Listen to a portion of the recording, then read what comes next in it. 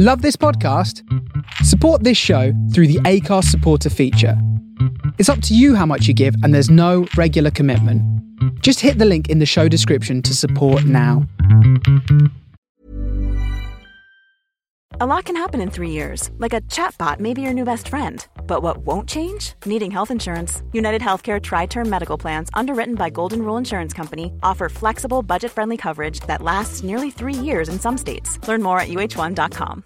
Hi, I'm Daniel, founder of Pretty Litter. Cats and cat owners deserve better than any old-fashioned litter. That's why I teamed up with scientists and veterinarians to create Pretty Litter. Its innovative crystal formula has superior odor control and weighs up to 80% less than clay litter. Pretty Litter even monitors health by changing colors to help detect early signs of potential illness. It's the world's smartest kitty litter. Go to prettylitter.com and use code ACAST for 20% off your first order and a free cat toy. Terms and conditions apply. See site for details.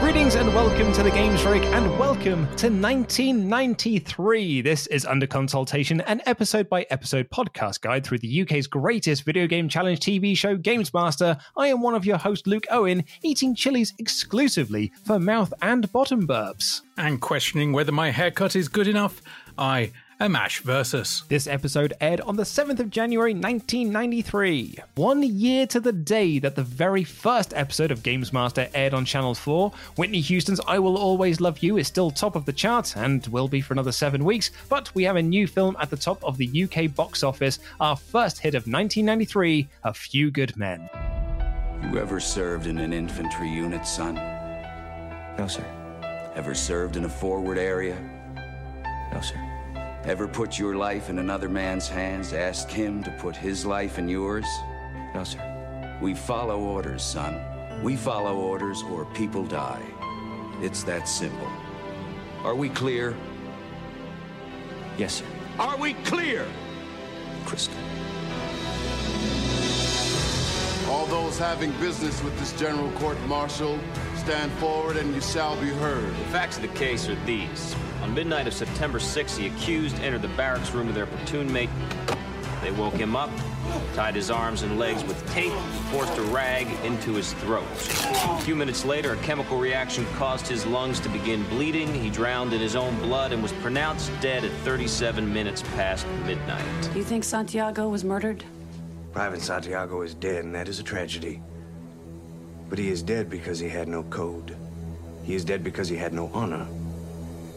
And God was watching. How do you feel about that theory? Sounds good to me. I'll knock it all down to involuntary manslaughter. No deal, we're going to court. No, you're not. Why not? Because you'll lose. And it's a film that will be with us for a few good weeks. Yeah. Nice, very nice. Starting strong, it's all downhill from here. But what a film to start the year with. When you look at the cast, you've got Tom Cruise, Jack Nicholson, Demi Moore, Kevin Bacon, Kevin Pollak, Cuba Gooding Jr., Kiefer Sutherland is in it. I haven't seen it in years, you know. Like, I can't even remember the last time I saw A Few Good Men. Well, me neither. Diamondism. I really actually wanted to try and rewatch it before we recorded this episode, but despite not being able to go out, life found a way to stop me from getting a chance to watch it. It was adapted for the screen by Aaron Sorkin from his play of the same name. It also included contributions from legendary script doctor William Goldman. Did it really? Yeah, Mr. Princess Bride. Yeah. And it revolves around the court-martial of two Marines who are charged with the murder of another Marine and everything that their lawyers go through as they prepare a case to defend their clients. It did get some criticism because while it's a courtroom drama, it doesn't leave much in the way of mystery and intrigue. It does spell it out for the audience. It is very much a courtroom drama that is targeting the broadest possible audience because they know the star power that they've got in this film. People are going to see this film just because of Tom Cruise, just because of Jack Nicholson, just because of Demi Moore, just because of Kevin Bacon. Yeah. I mean, Cuba Gooding Jr. probably pulled in a few as well. Yes. but we've got it for a few weeks, and I've only got a very limited amount to say about it, so let's just leave it there for now. Yeah, I was going to say, we'll bring up the John Cena JBL recreation of it to lead up to WrestleMania 21 for a future episode. I'd like an answer to the question, Judge. Enough, or I'll hold you in contempt. Did you order the Bashams to interview? You don't have to answer that question. I'll answer the question. You want answers? I think I'm entitled to them. You want answers! I want the truth! You can't handle the truth! Son, we live in a world where I am the champion, and this championship must be guarded by my men at whatever cost. We've got 2 episodes for you to attempt to do that in, and 2 episodes for me to try and avoid it.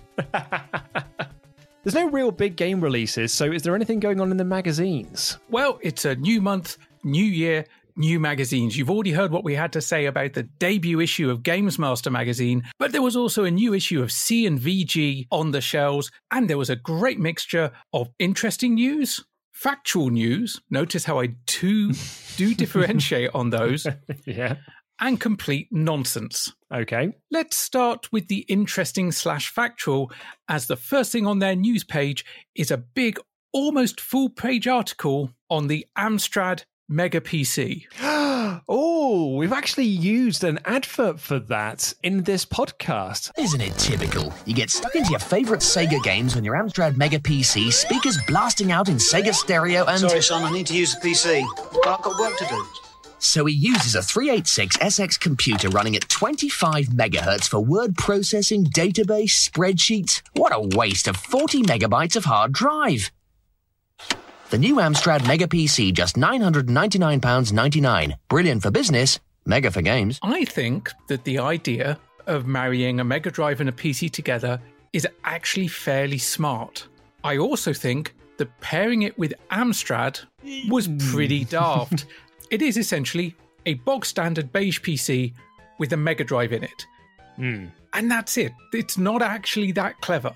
It is 2 machines in one case. It's the sort of thing you see people making on YouTube all the time now, where they kind of squeeze a Nintendo 64 down into a handheld. Yes. Or, wedge a Raspberry Pi into a toaster or something like that. Yeah. But the basic specification, in addition to a Mega Drive, is you get a 386-based PC. It's got an ad-lib sound card, so kind of went the other way from Sound Blaster. The Mega Drive joypad, an analog joystick, stereo monitor with built-in speakers. Ooh. That was actually a little bit fancy for the time. VGA graphics compatibilities, which for 92 was actually a little bit above. I'm pretty sure our family computer that we had was like CGA at best.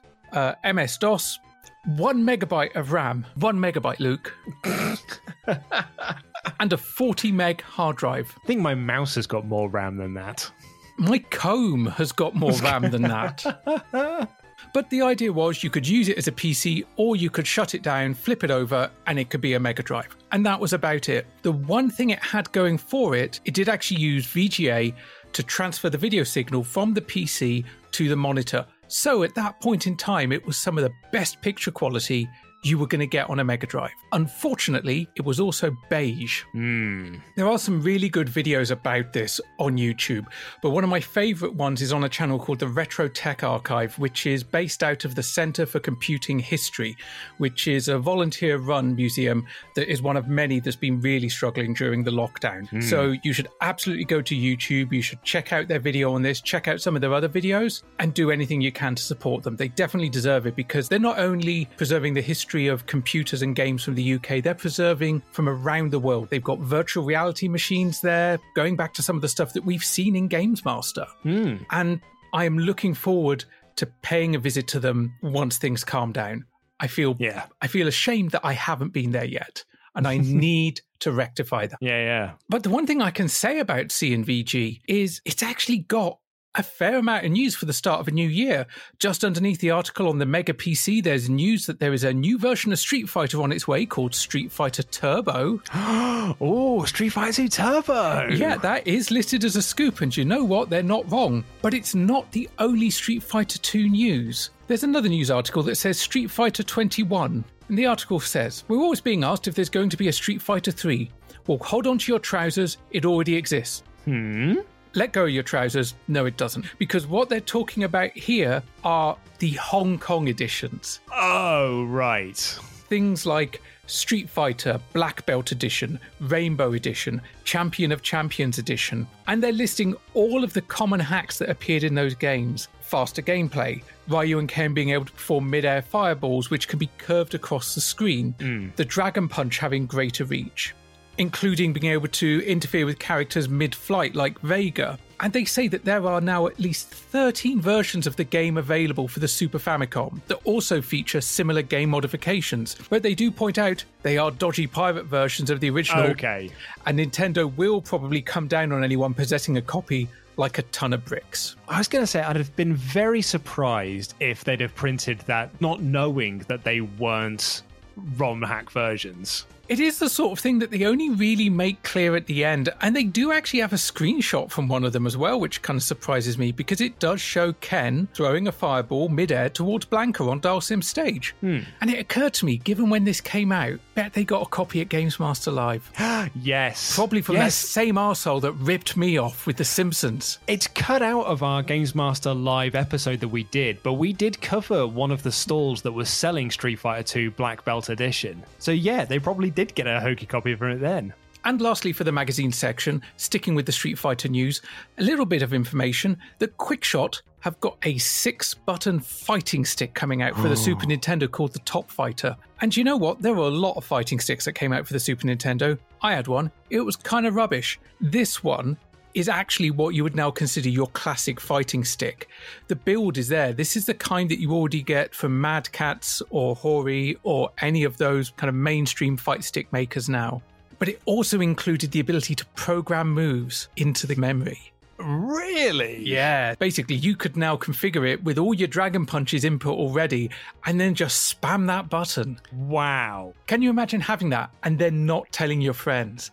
Just absolutely gaming them. I was going to say, particularly if you're playing as someone like Zangief, whose moves are absolutely nailed to do on the SNES, and then absolutely all you got to do is do it once, program it in, and then you could just spam that button and just keep doing those twisting pile drivers and take them out. Arguably one of the most appealing things about this stick, other than the ability to absolutely cheat your friends out of victories, is it's on sale now. I mean, not now, then now. Yeah. You know what I mean. But it was on sale now at £60. Now, the other main fight stick available at the time, and usually only via import, was the Capcom one, and that went for 90. Yeah. So you're talking 30 quid cheaper and the ability to bugger up your friends. Well, the Games Master Holiday Rig New Year Funkathon has just drawn to a close. The campers laughed, cried, quaffed, and shared testosterone profiteroles.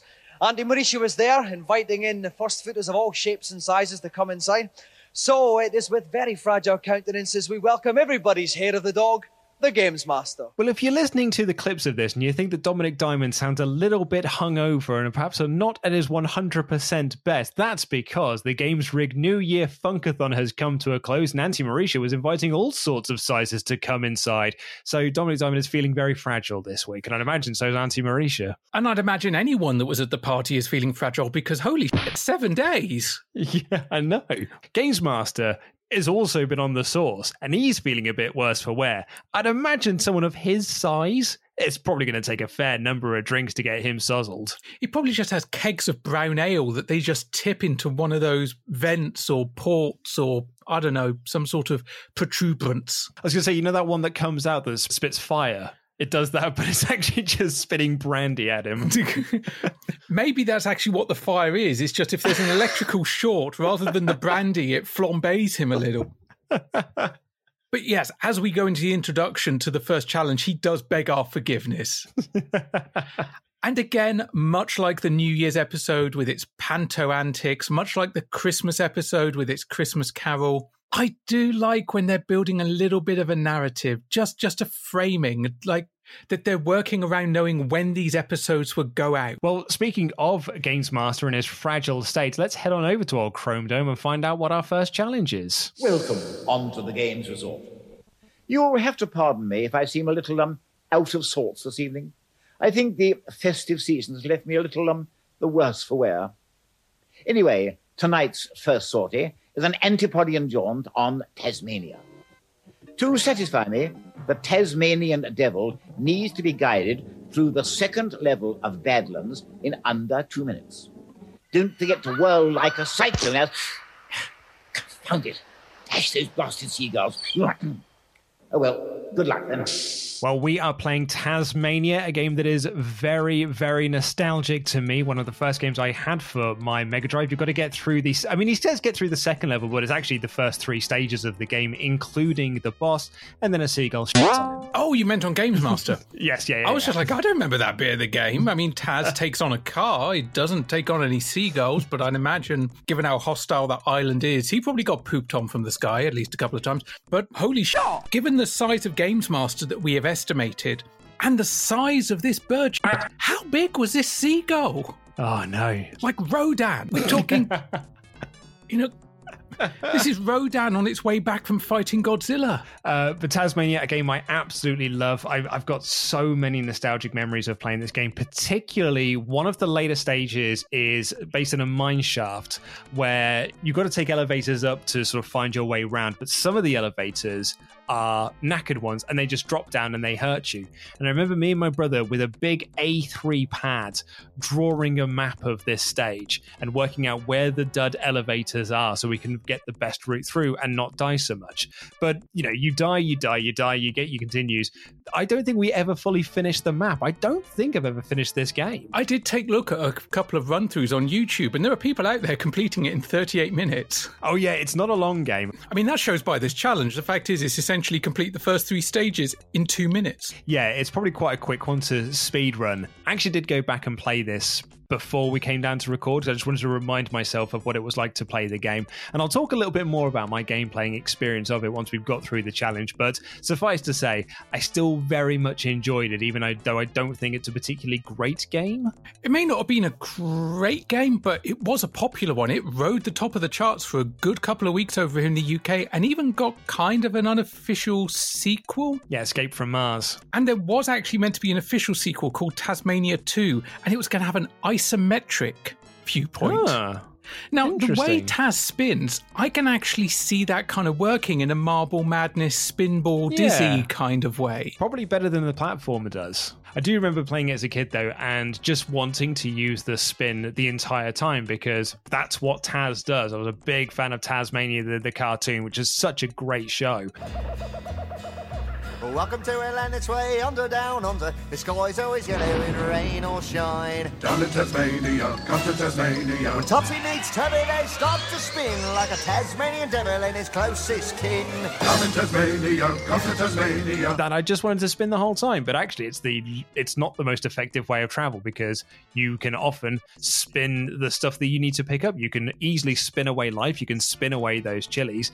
It's not the most ideal method of travel. When you're doing it on a tight time limit, it does help to do the jump and then spin, because that's a nice little kind of dive bomb, but it does have a good amount of horizontal travel. And tonight's Tasman Devil from the cheesy waste of Cheshire, please welcome Nick Kapoor.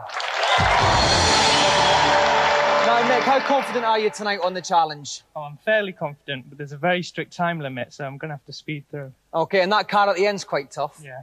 Well, we wish you all the best, Nick. If you'd like to plop yourself down on the games playing chair, we'll get ready to start. Well, hoping for some horizontal travel from Cheshire, it's Nick Kapoor playing the game. He's fairly confident and is wearing a lovely old school Man United shirt. You say he's wearing a lovely old school Man United shirt, but joining Dom in the commentary box, it's Neil West from Mega, and he has one of those Sega pullovers. Oh, yeah. I have an eBay watch for Sega pullovers in the hope that I see one of these, because this is a thing of beauty. I'm amazed that no one has emulated it, including Sega. They've got all sorts of retro branding. They've got all sorts of shit on their site. Yeah, there's loads of stuff. I bought loads of bad t-shirts from them. I would have thought that this would be on there. Yeah, we buy the bad t-shirts. Now give us a good one, Sega. Come on. And aiding and abetting me for this challenge is Neil West from Mega. Welcome, Neil. Thanks, Dominic. It's fab to be here. Okay, Neil. Now, this is quite a tough challenge. He's got to complete both parts of Section 1 and wallop the end of level car. Any tips? Yeah, there's a long way to go. All he's got to remember is that if he's spinning when he jumps, then he covers an awful lot more ground in a lot less time. So I'd recommend that. And don't eat bombs. And he, as you were saying earlier, suggests doing the spinning and jumping at the same time because it covers more ground. And, of course, very, very clear, do not eat the bombs because they will reduce your health and are an absolute nuisance in the game. It's just good advice for life. Don't eat bombs. Well, in a speed run like this as well, eating anything can cost you time because Taz completely stops in his tracks and you have to watch the animation of him picking it up, putting it into his mouth, rubbing his tummy, and then doing the animation that comes after that. If you eat the chilies, you get an animation. If you drink, you get an animation. If you blow up, not only does it take your health, but you've got to watch Taz sizzle and then spin to get back to his normal self. It kills a lot of time. But in the developer's defense, it is maintaining the property. Oh yeah, absolutely. I'm not disputing that. I think it's really nice. I love all the animations in there. I'm just saying from a speedrun perspective, picking up anything is going to cost you time. Absolutely. And I'll agree. But you know what? Nick's not worried about stopping for anything. No, he misses the first couple of chilies, which Neil West says he's not sure is the right move. I'm like, it's totally the right move, Neil West. He doesn't need the chilies. He's not looking to attack any of the enemies. And he gets through the first stage in about 37 seconds, gets into the second stage and takes a very nice shortcut by jumping on top of one of the baddies to get up on top onto the platform, which is not an easy thing to do because if the guy's got his mouth open, you can't land on top of him. So you just end up in this perpetual jumping motion. I know, because when I was playing this game, I got into that perpetual jumping motion while trying to emulate this shortcut. Let it out, dude. Let it out. He grabs some chilies, and this is where Dominic Diamond thinks that it's for bottom burps, and Neil corrects him, being like, no, just plain old mouth burps. Oh, that's chilies. He's got the chilies. Okay. Can we look No, at some got- bottom burps here? Well, perhaps mouth burps, Dominic. I mean, to start with, it is mouth burps, yes, but we've both had spicy curries. It works its way through in the end. And this is where we get something we haven't seen in a while on Games Master, some excellent tongue action. And it is close-up tongue action as well, as our player just goes as he's playing his way through the game. You know what? I'll forgive him the tongue action because this dude knows the route he's going and he is good.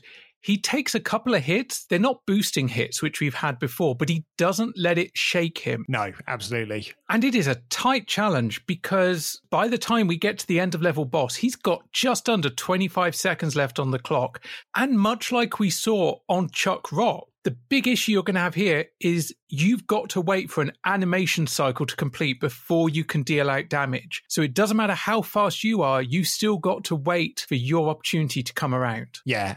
So he manages to hit the car 3 or 4 times, I think it takes, and has about 7 or so seconds left to spare. It was incredibly tight. But yeah, the guy did it. Well played. Solid first challenge. Showed some really excellent gameplay skills and, let's be honest, some excellent memory skills because he knew the shortcut he needed to go. And in fact, once he got to the initial start of the shortcut, he just went through a series of jumps where he was starting the next jump as soon as he'd landed. He knew where he was going. Yeah. I really, really enjoy these sorts of challenges, these proper speed run against the clock challenges. Now, Nick, the chili was quite impressive there, but towards the end, you got a couple of wallops from the car there. Were you worried at all then? Well, yeah, but I knew I could still do it. Okay then, well, Nick, you have won television's most glittering prize, the Games Master Golden Joystick! And Dominic comes down for the post-match and says the chilies were impressive, but observes he took a few wallops at the end and asks if he was worried at all. And he says he was a little bit, but was still confident he could do it. And I'm not surprised because he bloody did. So, to come back to me playing this game, I actually played it yesterday, just before we recorded this. And the reason I booted it up is because I wanted to attempt this challenge. I wanted to see if I could do the first 3 stages in under 2 minutes. So I set the game up, I put my iPad up with a countdown timer on it, and I first just played through the level to remind myself of the route to take. And in fairness, I didn't do it first try, but I did complete this challenge with 4 seconds to spare on the clock. Wow. Yes. Well done. I'm really, really impressed, especially given that you've not played this game for how long? Probably about 20 or so years at this point. Wowzers. That's some good going, man. Well done. And even better, I've got it on video. Oh! So that will be going up onto our social media. It can go up on Twitter as well because it's under 2 minutes, which means Twitter will allow the video to be loaded. It'll go onto our Instagram as well. But I set my camera up on my windowsill so I could record myself and the TV screen. And you can see me bobbing up and down because I take quite a few hits on the last boss. And I mistimed loads of my jumps on the final boss as well. I think I could definitely do it in a shorter time than I did. Well, I mean, obviously, because I took so many hits. But yeah, I genuinely thought I was going to balls it up. So your time was 1 minute 56. Yes. So Adam, if you're listening, get your Mega Drive out. 1 minute 56 is the time to beat. This week, it's everything from Milky Ways to Uranus as we study sci-fi games. Well, it's sci-fi games in the review zone this week. Everything from Milky Way to Uranus. We've got Steve Keen from CVG, David McCandles from Sega Zone, and Gary Witter from The One. Now, if you're listening to this and you think, well, that last name sounds very familiar. Well, yeah, that's because Gary was the co-founder of PC Gamer and Total Movie Magazine and is most known for being the screenwriter of Book of Eli, Rogue One, and Star Wars Rebels. And at the moment for being the host of the first ever in-game Animal Crossing chat show where he's had guests like Elijah Wood and Danny Trejo. What? Danny Trejo's been on the show? No, that's not the most surprising thing. Danny Trejo plays Animal Crossing. That's the most surprising thing. Well, yeah, that's more what I meant, yeah. But no, he's got a storied career, not just writing for films. He was also involved in The Walking Dead by Telltale Games, both the first and the final season, and slightly less worth boasting about, Duke Nukem Forever. Yeah. Hey, not everyone can have a hit every time. No. Although very nicely as a connection to the Star Wars universe, we were chatting with Rick Henderson, who was one of the, he becomes one of the commentators for Games Master in later series, particularly, he gets his start in Series 3. And he told me that he was working at Hewland, working on Games World, where Gareth Edwards was one of the researchers there who would go on to direct Rogue One, A Star Wars Story. Wow. Yeah. Tell you what, small world sometimes, isn't it? And I just now hope that on the set of Star Wars, the pair of them just wanted to talk about their time working on Games Master and Games World. We've come up with a theory. It's now up to someone to prove us wrong. But I do just want to say, going back to the introduction to this section, they clearly hadn't had enough of the Uranus jokes. Yes. From last week, because they throw another one in here, plus also a Milky Way. No, it is a sex thing. First up, extraterrestrial gun-toting tomfoolery in a console bat with warp speed. There are many words you could use to describe warp speed, but unfortunately all of them have got 4 letters. Too much emphasis on graphics, too much emphasis on, look what the SNES can do, and very little on gameplay or longevity. At the end of the day, I think that warp speed is a missed opportunity. There's plenty of scope and plenty of potential for a really excellent 3D space combat game on the Super NES. Unfortunately, this just ain't the one. Up first, we got Warp Speed on the Super Nintendo. Steve says you can describe the game in words, but unfortunately, they're words with 4 letters. I mean, good is a word with 4 letters. So is okay. So is fun if you spell it with 2 N's. He meant shit. Yes. Or whack. David said it's a bit, look what the SNES can do, but doesn't really have enough gameplay. And Gary thinks it's a missed opportunity, a very poor 57%. You can tell David works for a Sega magazine. He's keeping the console war. Just the way he goes, look what the SNES can do, la-di-da, with your fancy mode 7. They're like, handbags down, mate. I know, I thought the same thing. I think Gary Witter actually has the most balanced opinion on this game, which he says it's got plenty of scope, plenty of potential. It's a missed opportunity. And unfortunately, this just ain't the one, which I thought was either a coincidence or proof that even at that point, he was a blinding writer. Yeah. Next, the sequel to the definitive sci-fi game, Elite 2 High Frontier. Well, the freedom, again, is the main attraction of this game. You can be a ruthless pirate, killing everything and scavenging everything, or you can be a bum-licking merchant. I was very impressed by Frontier. It's a huge game with a tremendous sense of realism, so I'd recommend it wholeheartedly to anyone. By mixing a substantial amount of space trading and a lot of space shooting, Frontier manages to keep you coming back for more. Up next, we've got Elite 2 High Frontier on the PC. Dave says that the freedom is still there. You could be a ruthless pirate or a bum-licking merchant. Gary's also impressed, and Steve says it will keep you coming back for more. 87% for the Elite 2. Although you'll be waiting for a while, because I tell you what, this is January 93, wasn't released until October. Wow, really? Yeah, released on the Amiga, the Atari, and MS-DOS, the first sequel to Elite, which itself was a 1984 game, so clearly wasn't in the habit of rushing things. Now, it was followed by another game in 1995, which was First Encounters, but then the next sequel to Elite, called Elite Dangerous, didn't appear until 2014. Crikey. And that was after a Kickstarter campaign where, amongst the various things you could get as rewards, was having a planet named after you. Impressive. Well, obviously there was a fair amount of passage of time between the original Elite and this one, and indeed this review and the release of this game. There was actually some in-game continuity where you actually played one of the grandchildren of Commander Jameson from the original game. And essentially you inherit 100 credits and a fighter from him. I mean, most people just kind of inherit a domino set and maybe some gold bullion or, I don't know, Werther's Originals. But you know what? 100 credits in a spaceship sounds pretty good to me. It's things like that that make it unsurprising to me that a Kickstarter was launched for the game many years later that had a dedicated audience to it. It kind of reminds me in a way of sort of like the Wing Commander fan base. But it's the sort of game series that when Chris Roberts took to Kickstarter to launch his other passion project that he wanted to do, he brought all of his loyal Wing Commander fan base with him. So yeah, it's unsurprising to me that the Elite has got this sort of thing, particularly if it has got these intricate sci-fi backstories. Finally, penetrate what looks like gaping galactic polar-mints in Eye of the Storm. Eye of the Storm puts you in the role of a futuristic Noah with a space freighter as your ark. The idea is to cruise around the planet searching out for undiscovered creatures and intergalactic flora. Graphically, it's very sort of clever PC, rotating 3D graphics, and the gameplay is enormous. Ultimately, I think Eye of the Storm's appeal is limited, not because it's a small game, it's actually very large, but because all the things that you can do are not particularly that interesting. And lastly, Eye of the Storm on the PC, which, when you look back at sort of what this is, because they describe it as you are Space Noah and you've got to go and find new creatures and stuff, that it feels kind of like a prototype for No Man's Sky. That's exactly what my note said, because it really did. Arguably, going by the review scores, I think this one hit its mark first time round, whereas No Man's Sky took a few attempts. I love No Man's Sky. I even love the original No Man's Sky, but that's because I went into it with no expectations. Peter Molyneux had burnt me out years before. I knew better. But this was Rebellion's first ever game. Oh, really? And it kind of set them off in a direction. They talked about where their games were going to go after its release. They proposed a sort of a sequel, perhaps set on Mars, and they in fact contemplated making that sequel something with a higher degree of scientific accuracy, but it never appeared. However, Rebellion as a company grew and grew.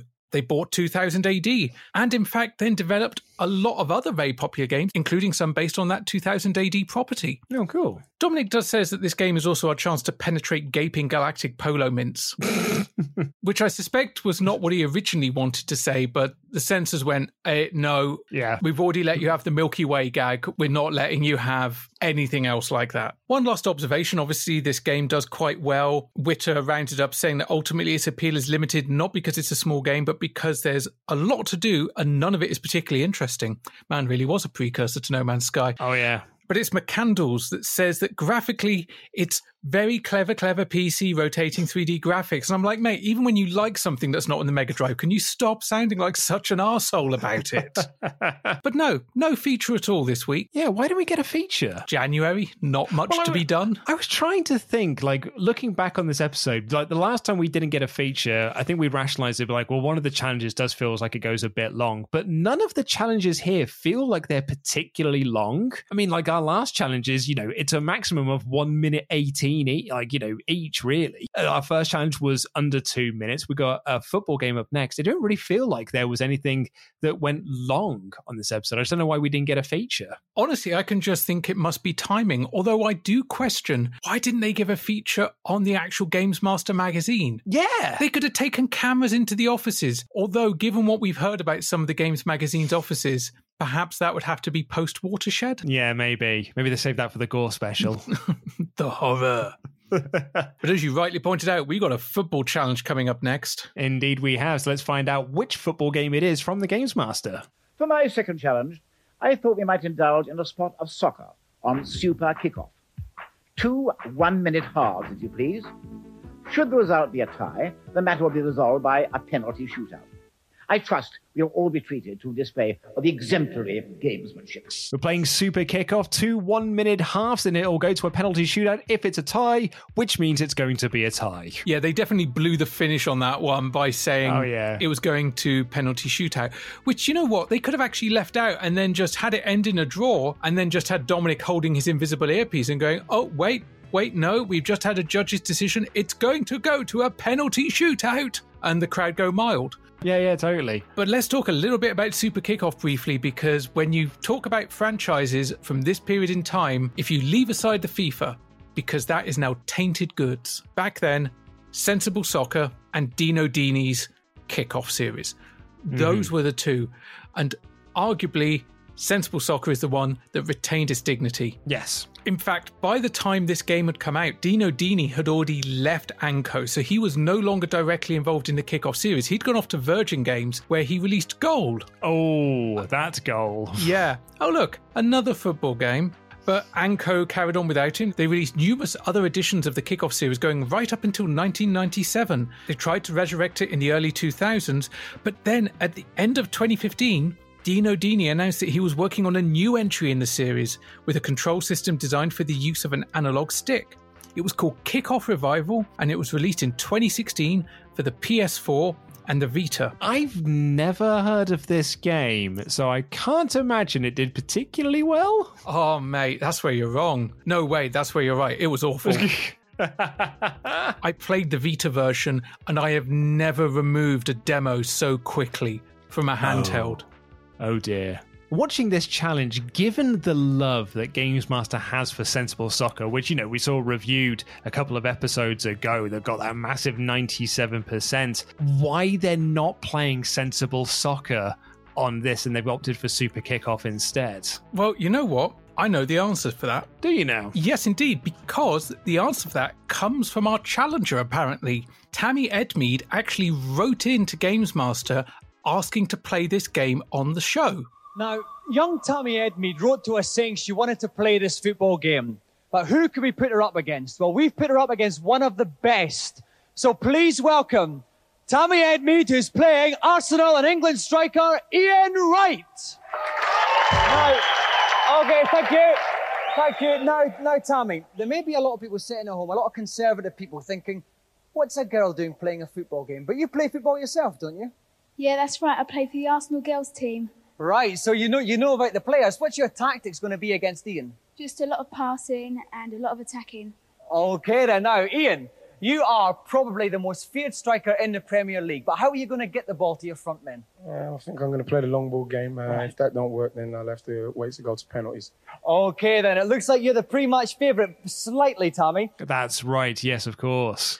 And Dominic Diamond says they racked their brains trying to think who could they get big enough to play this game. And by jingo, they weren't over-exaggerating because they got Ian Wright. Yeah, legendary football player Ian Wright, top goal scorer for Arsenal just the previous year. And especially poignant because once they come down, Dominic does address the sexist elephant in the room by pointing out there will be some very conservative people at home, and there would have been, going, oh, what's a girl doing playing a football game? To be honest, mate, that's just Twitter in 2020. Really bloody is. But that's when Tammy points out that she actually plays football in real life for the Arsenal girls squad, which is absolutely awesome. And I love that because you know what? That's an immediate bitch slap down to people that are going, girls can't play football. Totally. And also a beautiful tie-in with having Ian Wright. Yeah, on the who show. was a hero to her as well. Yeah, I mean, man, this must have made her day. Not sure it made Ian's day, though. He doesn't seem massively into this. I wasn't sure if he was just, camera shy or whatever, but he didn't seem like he was hugely into playing this game or doing this challenge. Maybe it's because he just knew he kind of sucked at it. Spoilers. Yeah. And joining me in the dugout is Dave Earlybath Perry from Sega Pro. Now, Dave, you're no stranger to scoring yourself. Have you got any tips for our players today? Well, the difficulty with this game is mastering dribbling because the ball doesn't actually stick to the player's feet. So with that in mind, it's often a good idea to just take a long shot and rely on a goalie's mistake. Okay, so we've got 2 1-minute halves. Right, are our competitors ready? Then kick off, please. Well, before we get to that, Dave Earlybath Perry, no stranger to scoring himself, is in the booth and says that you will struggle to dribble on this game because the ball doesn't actually stay to your feet. And the best tactic is to take long shots, a bit of advice that Ian Wright completely ignores. And a piece of advice that Tammy doesn't ignore, but unfortunately forgets to put any power behind most of the shots. Because going into this game, they both have said that they have some tactics. Now, Tammy's tactics are fairly rudimentary in essentially passing the ball to keep it out of contact with Ian and taking shots on goal. Ian says he's going to play the long game and he's actually almost hoping for it to go to a 0-0 draw to get the penalty shootout. How well these tactics are applied once they're playing the game, debatable, but I did appreciate that they appear to have put some thought into it. Yeah. Because they take their positions, Dominic and Dave are in the commentary box, and the game gets underway, and essentially what we get is a series of rushes on goal, the majority of which are in Tammy's possession. Yeah, I mean, I thought this was a bit to be honest. Like, it just felt like it was just that the ball was just bouncing between the players. It didn't feel like... I don't know. I didn't think this was particularly good stuff. It never felt like anyone was getting any momentum whatsoever. I think one thing that really didn't help with it is the crowd. I made a joke earlier about the crowd going mild. They really were. And you'd have thought, even if they weren't that into the game, even if they didn't really care for Tammy winning, Ian Wright is there. Yeah. That's got to be worth something. I was more excited in 2020 for Ian Wright being there than most of these kids were. Yeah, the crowd take ages to warm up into this. It almost feels like then Dominic and Dave have to kind of get them to start cheering for the game. Ian is playing in the Arsenal away strip, the yellow, playing up the pitch, and Tammy is in the red. But as we approach the end of the first half... and they just had a kick off, and I was like, a lovely little floating ball, but it's going for a throw. Straight into touch. Straight into touch there. Don't like the linesman. Kick a ball in. They certainly don't. And the crowd has started cheering for their favourite here. It's a real tension-filled match, this. Essentially, possession has probably been 80% to Tammy at this point. She's had the most attempts on goal. Ian's occasionally strayed into her half of the pitch, but it's been a fairly one-sided battle. Yeah, Ian keeps running at the goalkeeper, even though Dave Perry is quite loudly on commentary saying, take the shot. What does he think this is, Star Wars?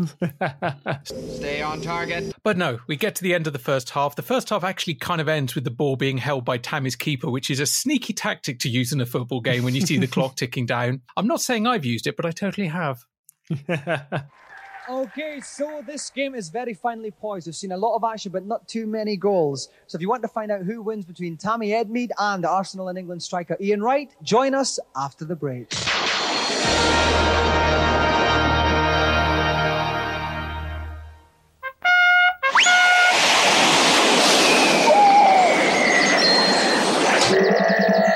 Well, good morning, Posty. Thank you. You know, you ought to relax a while. Here, see how the thick Cadbury's milk chocolate melts into the dreamy caramel. I love birthdays, don't you? Take it easy with Cadbury's Caramel. Sega's new 16-bit Super Kick-Off is coming in May, so how's it going to feel to score your first goal? Well done, mate. How's it going to feel to win the league? And at international level? I love you. What about the cup? And he's missed. You'll probably never know, because this could, this could take Sega. Hiring for your small business? If you're not looking for professionals on LinkedIn, you're looking in the wrong place. That's like looking for your car keys in a fish tank. LinkedIn helps you hire professionals you can't find anywhere else, even those who aren't actively searching for a new job but might be open to the perfect role. In a given month, over 70% of LinkedIn users don't even visit other leading job sites. So start looking in the right place. With LinkedIn, you can hire professionals like a professional. Post your free job on linkedin.com/people today. Hi, I'm Daniel, founder of Pretty Litter. Did you know cats tend to hide symptoms of sickness and pain? I learned this the hard way after losing my cat, Gingy. So I created Pretty Litter, a health monitoring litter that helps detect early signs of illness by changing colors, saving you money and potentially your cat's life. Pretty Litter is veterinarian developed, and it's the easiest way to keep tabs on your fur baby's health right at home. Go to prettylitter.com and use code ACAST for 20% off your first order and a free cat toy. Terms and conditions apply. See site for details. Millions of people have lost weight with personalized plans from Noom. Like Evan, who can't stand salads and still lost 50 pounds. Salads generally for most people are the easy button, right? For me, that wasn't an option. I never really was a salad guy. That's just not who I am. But Noom worked for me. Get your personalized plan today at Noom.com. Real Noom user compensated to provide their story. In 4 weeks, the typical Noom user can expect to lose 1 to 2 pounds per week. Individual results may vary. Shh. One rabbit, one. Here comes the farmer with his gun. Bang, bang, bang, bang. Goes the farmer's done. So one wabbit, one wabbit, one. What's up, Doc? Whoa, the wabbit's got Weetabix. Run, farmer, quick, quick.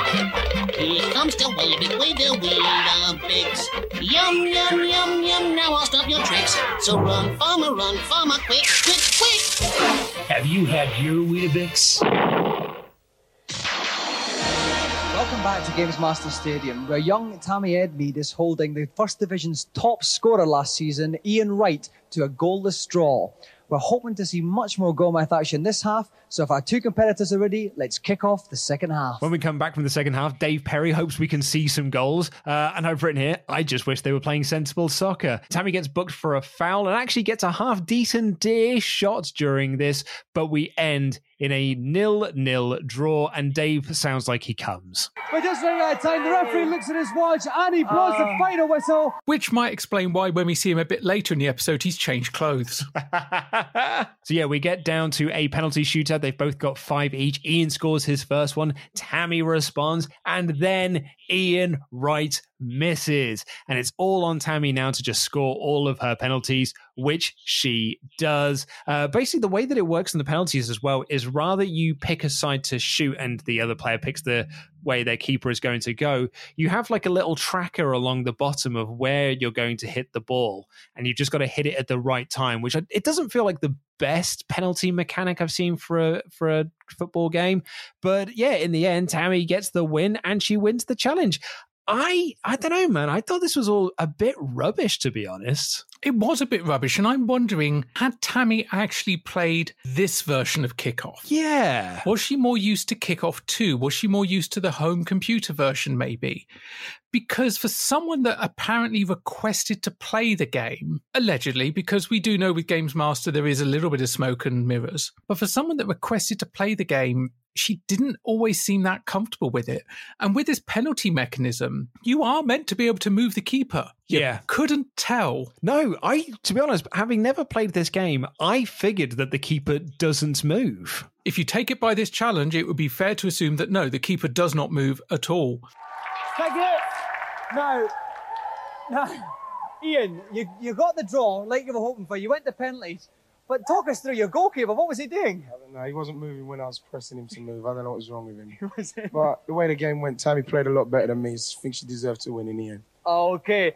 So well done, Tammy. You've beaten Ian's one of your footballing heroes, isn't he? Yeah, he's brilliant. Oh, that's good. Okay, well, Tammy, because you've beaten Ian, you are the proud winner of television's most glittering prize, the Games Master's Golden Joystick. Yeah, I didn't really get on with it much. And in the post-match, Ian says that the keeper wasn't moving. He wasn't sure what was going on with that. But, says Tammy played better. And Ian's one of her heroes, and she thinks he's brilliant, which was a really lovely way to end this. I like this challenge for Tammy, and I like this challenge for clearly what it meant for Tammy, because you know what, the crowd may not have been that into it. You know what, Ian Wright may have seemed a little bit distant, but I hope in her mind it was the best day ever. Yeah, to get to meet one of your heroes and play to some degree football with him. So I can see that yet again you've got your hardback in your hand. I have indeed. Let's hear what Dominic Diamond has got to say about Ian Wright in the Star Riggers pages of the Games Master official book.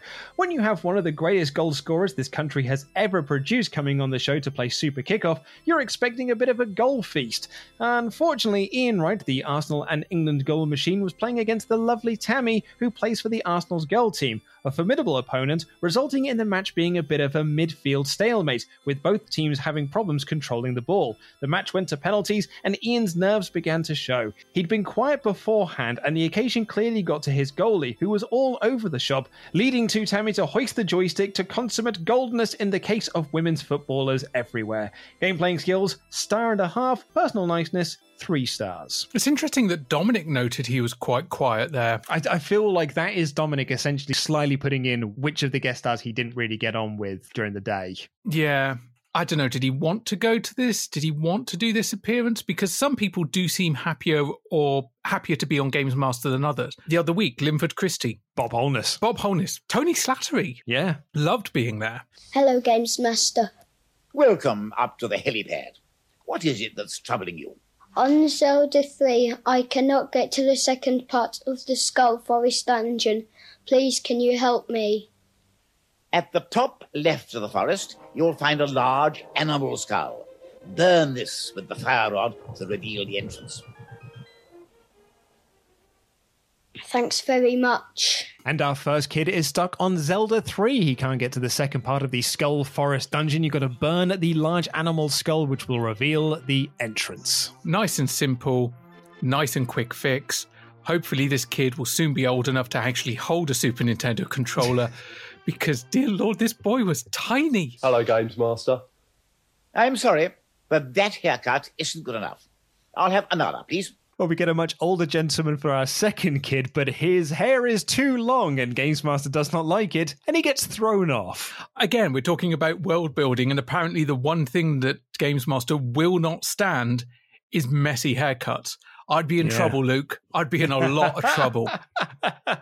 Dom would be in trouble nowadays. He's rocking the ponytail too. He is. Hi, Games Master. That's better. What can I do for you? On Kid Chameleon, I hear there's a warp to the final guardian of the game. Where should I be looking? At the end of Blue Lake Woods 2 area, instead of touching the flag, jump onto the bonus block above and press the following combination.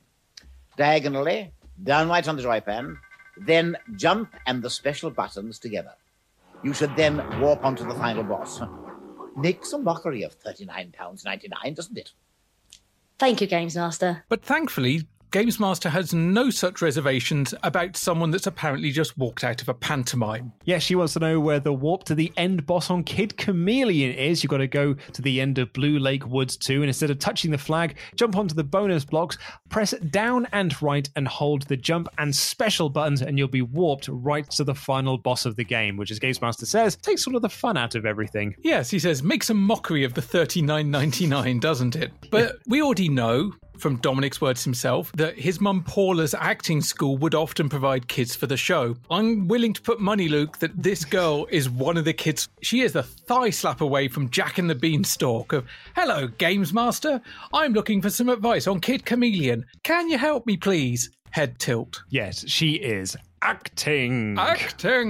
But you know what? It was kind of funny because this entire segment is just great that grumpy old GM just bitch slaps someone for having messy hair. Man, he's going to hate the mid-90s. I haven't played a lot of Kid Chameleon. To be honest, my only real connection to the game is through Sonic the Comic. I didn't play the game until much later in life. Me too, because obviously I've been listening to Sonic the Comic, the podcast,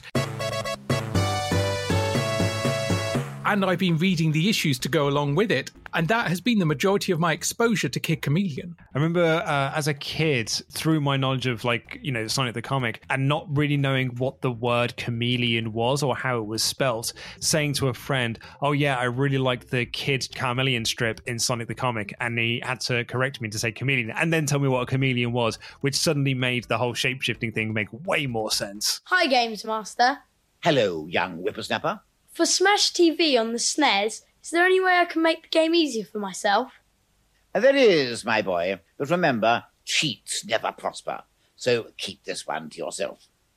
Select Skill from the options screen. Now hold down the L and R buttons before pushing up on the joypad. If you've done this correctly, you will hear bingo. Bingo! And a secret option screen will appear where you can choose to have up to 7 lives and 7 continues. Thanks a lot. Anyway, Luke, we've got a fourth kid. We have indeed. Well, that's because the second one wasn't really a consultation zone entrance. No. Do you remember a few weeks ago where Dominic Diamond said introducing the consultation zone there would be 4 kids? The line editors f***ed it up. They put the intro for the Christmas episode in this episode and the intro for this episode in the Christmas episode. It's all topsy-turvy vice versa. He said there'd be 4 kids. There were technically 4 kids in the consultation zone. The fact that one was dismissed doesn't prevent the fact that there was a 4th child in the zone. And he is stuck on Smash TV on the Super Nintendo because it's nails. Cheaters never prosper, but however, you can go to the skills section, hold down L and R, and it will bring up a secret menu to give you extra lives and extra continues, which are needed. Absolutely needed for Smash TV. Brilliant game, though. Absolutely wonderful game. dual stick inspired by Robotron 2084. And in fact, the game developer literally openly admits that he made this inspired by Robotron and got to work with Robotron's creator on it. Yeah. And I remember playing it as Super Smash TV on the SNES. Little less bloody because Nintendo, but still such a good game. I've played the arcade game since, and when you get a proper dual stick setup for it, oh, it's a lot of fun. Yeah, it's so good. I remember playing it at 4 Quarters in Peckham, I think was the one I played it in there. Me and my friend John played it for his stag do, and it's so much fun in the arcades. But yeah, I remember mostly as Super Smash as well. I've got it for the Mega Drive, not as easy to play on the Mega Drive because of its 3-button setup. And as we were talking about in our Bad Influence episode, I can't even imagine what this is like to play on the Game Gear. Well, as we know from our Bad Influence episode, bad. Yeah, not great. Very, very bad. Well, it's time for our final challenge of the night, so let's head on over to Games Master and find out what it is we're playing. Back so soon? The appetites of the boy racers everywhere will be sated by my last offering for tonight. A high-speed encounter on Nigel Mansell World Championship.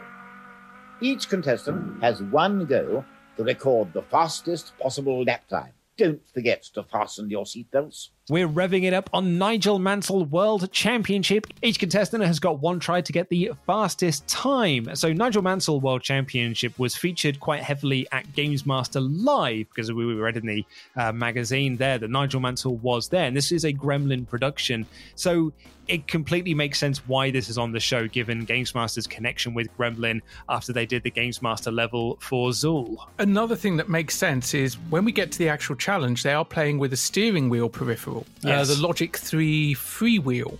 Yes, which we saw in episode 2 or so, way back when. But which was also packed in and sold as a bundle with the Nigel Mansell game. Aha. So clearly they were hoping this would sell the game. Yes. Prepare to be disappointed, because you know what? It's not good. No. For this challenge, we have a bourgeois v proletariat struggle Lenin himself would have been proud of. Please welcome Clive Burden and his boss, Richard Walkling. Welcome, Clive. Welcome, Richard. Welcome to the show. Now, first of all, Clive, is it the case with Richard that you guys have to do all the work and he sits in the office practicing games? Definitely that. He's not too good at them, though. So there's obviously a bit of a rivalry here. Definitely. We got scores to settle. All right, then. Richard, it must be difficult getting good staff these days. It is very difficult. Who do you think's going to win then? Who's the favourite? Well, we've both had a practice, and it's been close. So it's going to be, I don't know, down to sort of last minute things, and we'll see what. But yes, Dominic Diamond describes this challenge as a bourgeois proletariat struggle that Lenin himself would be proud of. He's using his big words today. Clearly, the hair of the dog has kicked in, and he's good to go again. They've shot some brandy at him with super soakers. Oh, Auntie Mauritia is hosing him from the upper decks. But yeah, it's Clive Borden taking on his boss, Richard Walkling. Clive says that Richard isn't very good at games. Richard looks very, very young to be this man's boss, but he thinks it will be close. I like this as well because this is very fun.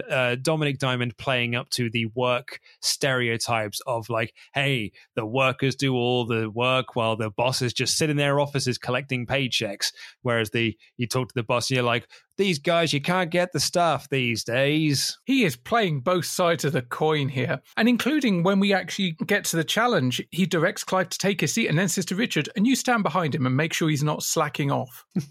And joining me in the pit is Super Pros Dave Perry. Welcome, Dave. Hi, Dominic. Now, Dave, they're not using a joystick here. They're actually using a steering wheel. Is this going to be easier or harder for them?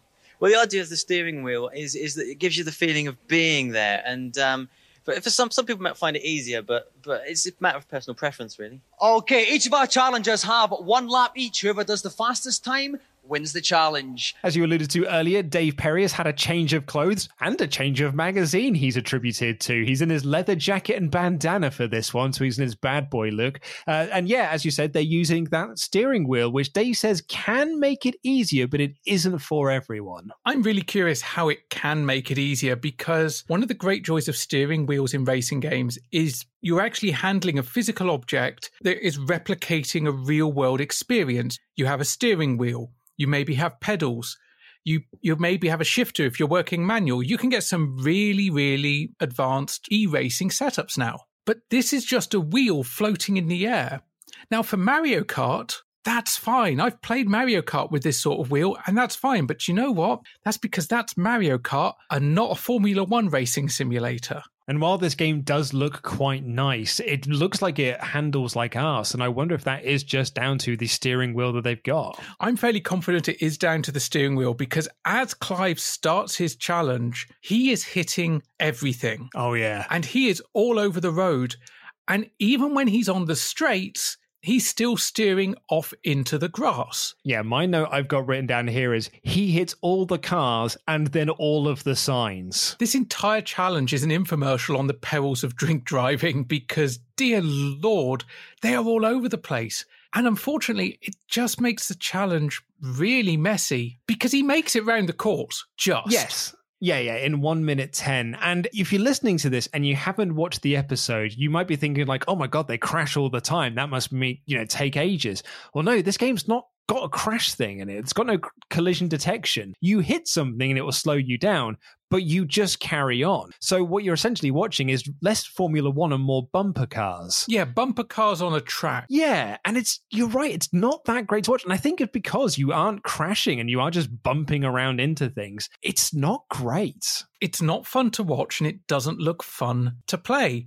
No. But you know what? Clive's done. It's time for his boss to have a go. Maybe that'll be better. That's the exact same thing. He does better in starting and overtakes a lot of them, but then just starts bumping into all the cars, dropping down places, bumping into signs. That's it. And Dave Perry says that what he's doing is he's tipping the steering wheel forwards too much, which I guess is interfering with the connection or something, and that's slowing him down. And he finishes with 1 minute 18. I've got to be honest, both challenges felt well longer than the Tasmania challenge we had at the start, which we know for a fact was nearly 2 minutes. And I think what Dave Perry is saying is he needs to tip the steering wheel forward to accelerate. And if you tilt it back, it brakes. So they've got gyroscopic controls. But you know what? Those things barely work now. 1992, they didn't stand a cat in hell's chance. Give them a normal joystick or give them a proper steering wheel setup. It just would have made for a better challenge. Settle down a bit. Now, Clive, that was absolutely brilliant. You completely tanked him. What have you got to say for yourself? Well, it's definitely one for the workers, and it shows you that it starts with the staff and it ends there. All right, well done. Listen, Richard, I bet you're going to dock a day's holiday off him for this. Doesn't get a holiday. All right, fair enough then. All right, well, Clive, you may not have a holiday, but you do have a golden Games Master joystick. Clive says that was one for the workers, and Richard said that he doesn't get any holiday, so we can't dock him. Workplace banter. He may not have any holiday, but he does have a joystick. Lots of klaxon sounds as we end off this episode. Yeah, really, lots and lots of klaxon sounds. I thought someone was going to get sent to the pit, but no, it's just Auntie M letting us know that tonight's dinner is halibut tossed in brine, so seawater. Yeah, delicious. It's just a fish in a bucket of water. So yes, that was episode 15 of Series 2. Ash, what did you make of it? That's a funny old game, isn't it? Game of two halves, small boys, jumpers for goalposts. But no, it really was an episode of two halves. The first challenge, a lot of fun. The reviews, kind of fun. Consultation zone, a lot of fun. Second challenge, as I said, I hope it was great for the challenger. Yeah. I hope that was a key moment of her teenage years. But the challenge itself was boring. Do you know how they could have made it more exciting? Play sensible soccer. That, but also not announce the penalty shootout. Yeah, true. Go with the, oh, wait, I've got a judge's decision if it came to that. The other is 2 minute halves and edit it. We know they've done it before. We know they've cut chunks out because I think if there'd have been a bit more time in each half, one of them would have scored a goal, because by the time we were getting to the end of the 1 minute, that's when they were beginning to get more consistent attacks. It happened in the first half and the second half. We only really got strong attacks on goal in the last few seconds, which actually is fairly typical for an England game. Yeah, I didn't think much of the episode either. I really enjoyed the first challenge with Tasmania, and not just with nostalgia goggles. I just thought because it was a time-based and speedrun challenge, I found it very entertaining to watch. But the Super Kickoff 2 challenge was a bit of a letdown, and the Nigel Mansell World Championship was a real, pants way to end off the show. I don't think the contestants were particularly great. I don't think the game's particularly great. I think it was more of a case of scratching Gremlins back for, promotional work. I don't think you're alone in your thoughts on the Nigel Mansell game, because Computer Gaming World in August 94 said that despite the product endorsement, Nigel Mansell is at best a mediocre attempt at a racing simulation. And at that point, they say it should have been released 5 years earlier. Well, you know what? We're playing it at the start of 93, and it still feels like it should have been released 5 years earlier. Yeah, totally. Maybe they're all hungover. I mean, certainly going by the start of the episode, it appears they all might be a bit worse for wear, but of course that's TV magic. This just isn't a great episode. And maybe it's because they knew it's the new year, and New Year's tend to be a little lackluster after you get past New Year's Day. There's that wilderness period immediately following the holiday period where you don't really do much, you can't really afford to go anywhere, or if you're a kid, you're still playing with the toys from Christmas. Yeah, totally. But it does make for quite a low episode, despite a few very risque jokes and a couple of good gags with the Games Master. I'm going to go 60%. Yeah, I was in that same ballpark. To be honest, I was going to go 57%. I might bump it up for Tasmania, but yeah, do you know what? I think I'm going to stick in that 57% mode. I didn't really like the episode much. It's a shame. We were on such a high from last week. Such a high. Well, that is all we've got time for on this edition of the show. Thank you all so much for listening and subscribing. If you haven't already, please consider giving us a rating and review from wherever you're listening to this from. You can find us on all the social media channels. We're on Twitter at UnderConsolePod and on Instagram at under.console, and you can find us over on patreon.com/underconsolepod, where you can get next week's episode 1 week early and ad-free. And if you want that episode 1 week early and ad-free and you want a little bit more, there's the £10 level where you get all other benefits plus a merch pack. Also, you can find us on Twitch, twitch.tv/underconsolepod, where I am doing regular Thursday night streams. There'll be one half which is a long play, and at time of recording I'm going through Snatcher on the Mega CD. Nice. And then I'm working the second hour into more of a casual hangout and viewer request. And if you want to suggest some of those games, you can find out more information on our Discord server. The links to that are in the podcast description. We're creating a lovely little community there.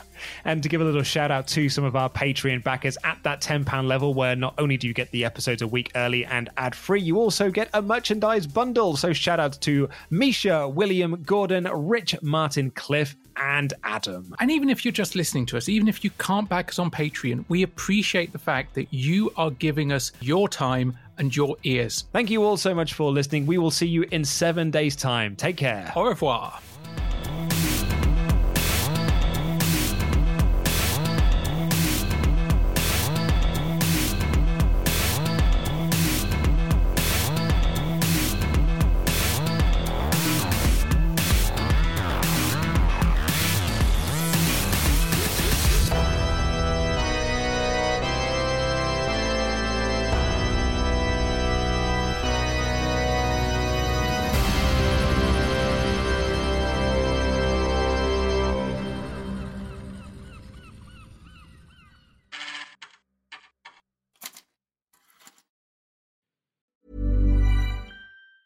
Mom deserves the best, and there's no better place to shop for Mother's Day than Whole Foods Market. They're your destination for unbeatable savings, from premium gifts to show-stopping flowers and irresistible desserts. Start by saving 33% with Prime on all body care and candles. Then get a 15-stem bunch of tulips for just $9.99 each with Prime. Round out Mom's menu with festive rosé, irresistible berry chantilly cake, and more special treats. Come celebrate Mother's Day at Whole Foods Market. Hi, I'm Daniel, founder of Pretty Litter. Did you know cats tend to hide symptoms of sickness and pain? I learned this the hard way after losing my cat, Gingy. So I created Pretty Litter, a health monitoring litter that helps detect early signs of illness by changing colors, saving you money and potentially your cat's life. Pretty Litter is veterinarian developed, and it's the easiest way to keep tabs on your fur baby's health right at home. Go to prettylitter.com and use code ACAST for 20% off your first order and a free cat toy. Terms and conditions apply. See site for details.